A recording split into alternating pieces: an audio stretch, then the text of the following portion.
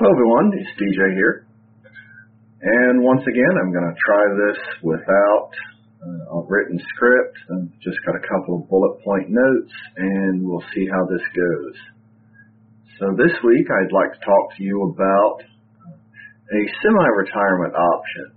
What if you don't want to drill anymore, but you still want to either have the flexibility to perform duty when you want, or just coast for a while and then maybe come back? Well, there is an option available to you. It's called the Individual Ready Reserve. This is a very good option for some people and not a good option for others. In fact, I'll give you a story about both as I go along. First, let me describe how it works, and then you can make a decision for yourself. So the Individual Ready Reserve is a non-drilling status which allows you to maintain a military status of a sort and offer the flexibility of coming back if you choose, but it's also a chance to rest, get yourself organized, all of those things that you didn't have time to do when you were either active duty or a drilling reservist. So what's the main advantage of it? Well, as I said a moment ago, flexibility. If you're a self-starting type individual, this is a good place to be because you can bounce around to different statuses as you choose, such as you still have the opportunity to drill and earn points. You still have the opportunity to go to annual training or go to schools. You can even compete for promotion. So there's a lot of things you can still do without having to sacrifice at least one weekend a month, if not more. You can choose when you perform duty and when you don't. Now, to help along with that, there is this program called the Individual Ready Reserve Affiliation Program, or IRR Affiliation Program. And of course, since we have to have acronyms, IAP. This is not an optional enrollment when anyone goes to the IRR, at least in the Army, and that's primarily from which I'm speaking, although each component has its own version of the IRR. But when you go to the IRR in the Army, you're enrolled in the affiliation program. And it's primarily a way for you to maintain communication with the military force. It's a way for documents to travel back and forth, information to travel back and forth. It's also a way to find ways to perform duty if you choose. This is not assigning you to a unit. It's not putting you in a drilling status. It's just affiliating, I keep using that word, affiliating you with the closest National Guard or Reserve unit. It's just a conduit for information, nothing more. If you choose to become part of that unit, that's a different matter entirely. So, what can you actually do? Or rather, let's start with what are you expected to do? Well, when you're in the IRR, there's not a whole lot expected of you. You're expected to maintain your contact information, be relatively healthy, and perform one day of muster duty every year. Muster duty is essentially a chance for the component to check you out. Normally it's for a physical fitness test, updating contact information, updating other critical documents, things like that. Typically things that can all be fixed in one day or less. And that is a paid status. In fact, when you're in the IRR itself, you cannot be paid. What normally happens is you are taken out of the IRR for the muster duty and placed into an actively drilling status for one day, and then when the muster is over, you're put back in the IRR. It's a big paper shuffle. So what if you want to actually, after you've gone to the IRR, what if you want to actually perform drills, go to schools, things like that? Well, that is an option, and In fact, you can be more active in the IRR than you were while drilling. You can find a unit and be attached to them. Basically, that means that you are taken out of the IRR again, put into another status, and attached to a drilling unit. Then you can drill for points at that point. You won't be paid for weekend drills unless you choose to switch over to, I'm talking National Guard Reserve here on the Army side. If you choose to switch over to an actively drilling status again, then you're no longer an IRR individual. You are part of the Army Reserve. So I know this is getting all wrapped around trees and whatnot, because there are so many statuses, at least in the Army. So please forgive me for bouncing around like I am. Sometimes it's difficult to nail down just what type of status someone is and what you can do when in that status. Anyway, so let's say that you are attached to a unit and you can drill for points. Well, just because you can't get paid for that doesn't mean you don't benefit from it. Obviously, in this game, points equal money, and the more points you have, the more points available to you when you hit retirement age. Now, if you decide I'd like the money in my pocket too, there are some options. You can choose to go to annual trainings, either with the unit to which you're attached right now, or you can be attached to another unit. You can choose to go to military schools. You can volunteer for short or long tours of active duty. You can even volunteer for mobilizations if there are any out there. There are a lot of options, so I'd recommend checking them out. I'm actually going to include the websites for each component's IRR component or status and allow you to get your own information. I'm not going to try to make this an exhaustive review of the IRR, just an introduction. There are some handbooks that I'm including. One in particular is a little bit dated. It's the Army Reserve's version of an IRR handbook.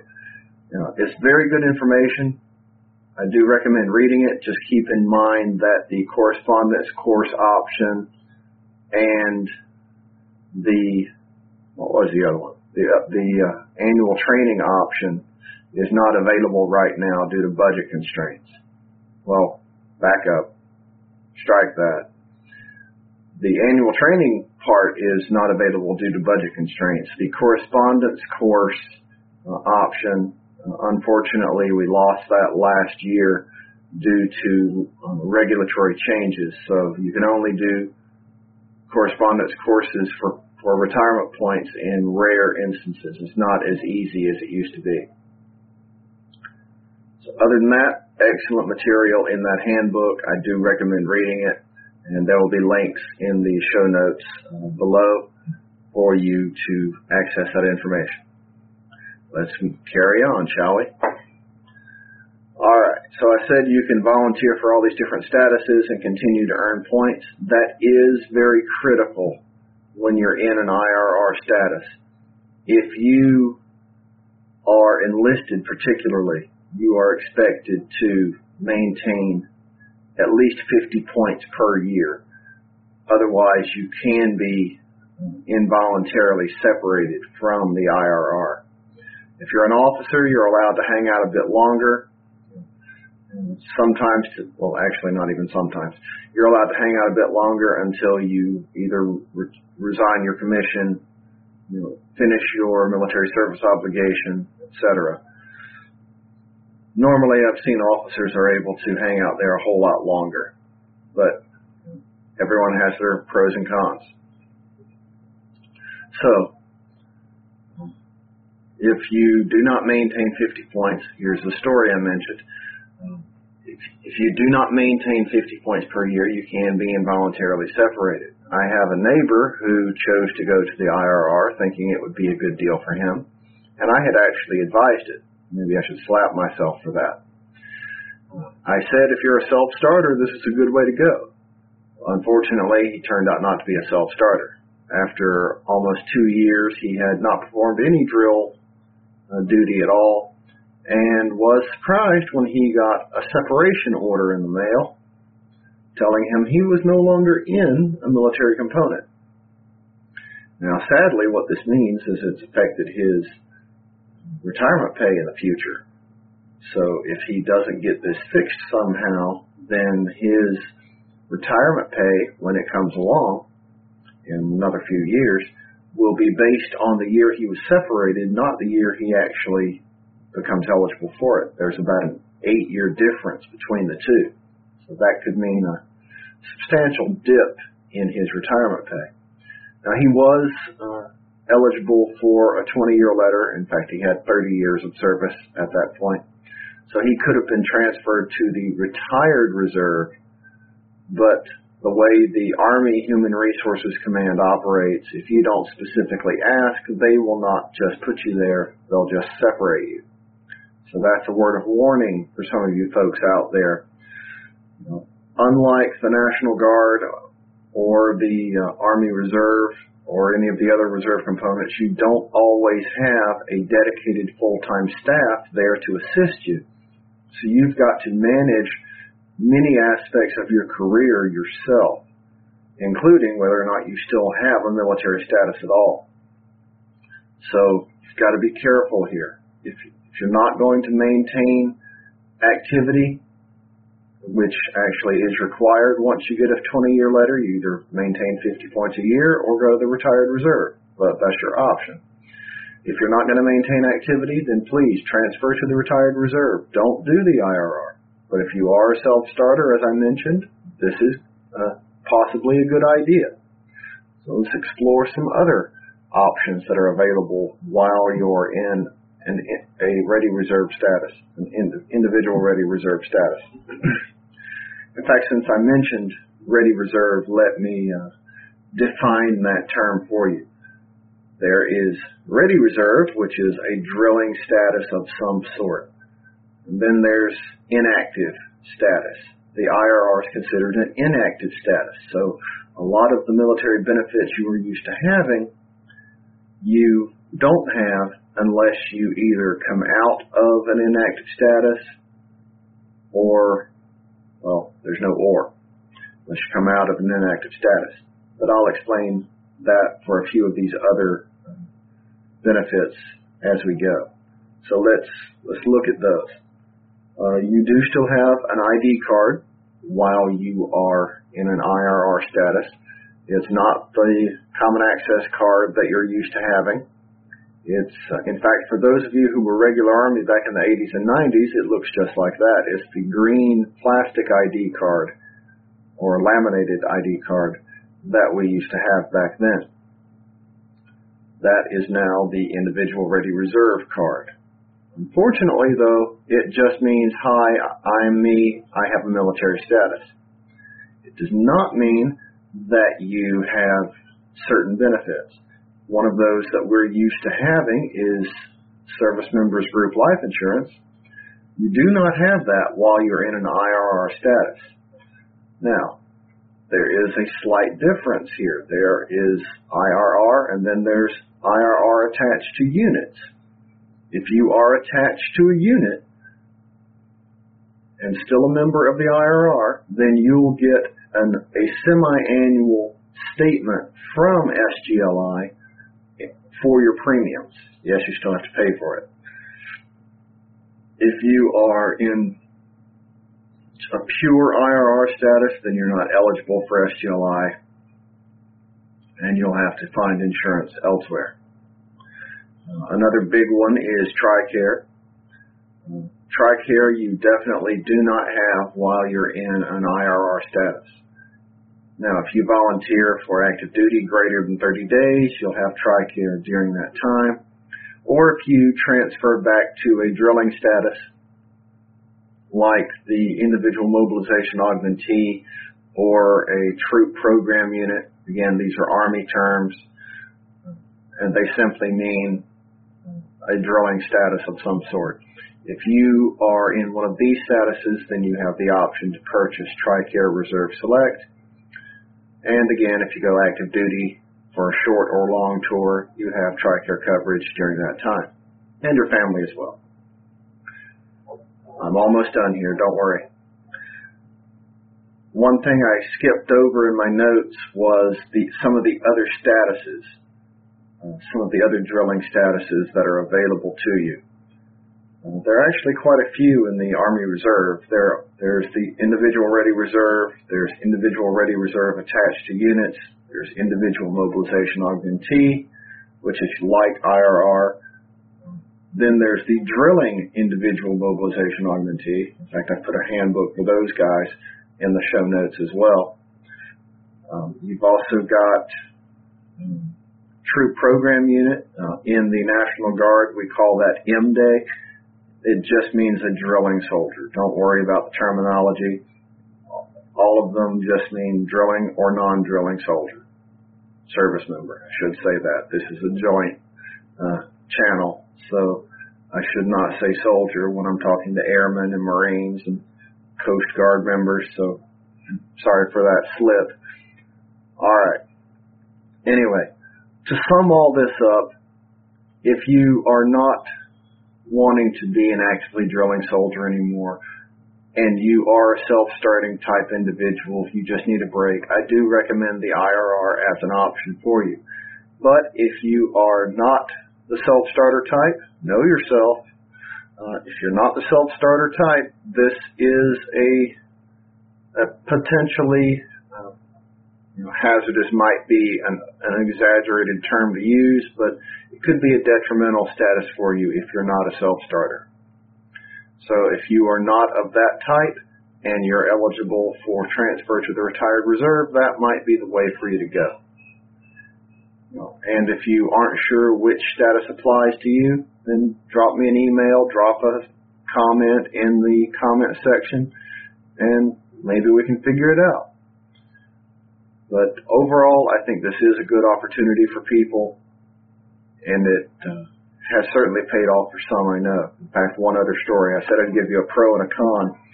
I have knowledge of several at this point, individuals who went to the IRR and actually found units to which they could be attached. Eventually, they changed over to an actively drilling status, a troop program unit status, got promoted, earned hundreds of additional retirement points, and as a result of that and the promotion, significantly increased their retired pay. In fact, here's one that really surprised me when I saw it. There was one individual who was a staff sergeant, or a pay grade of E6.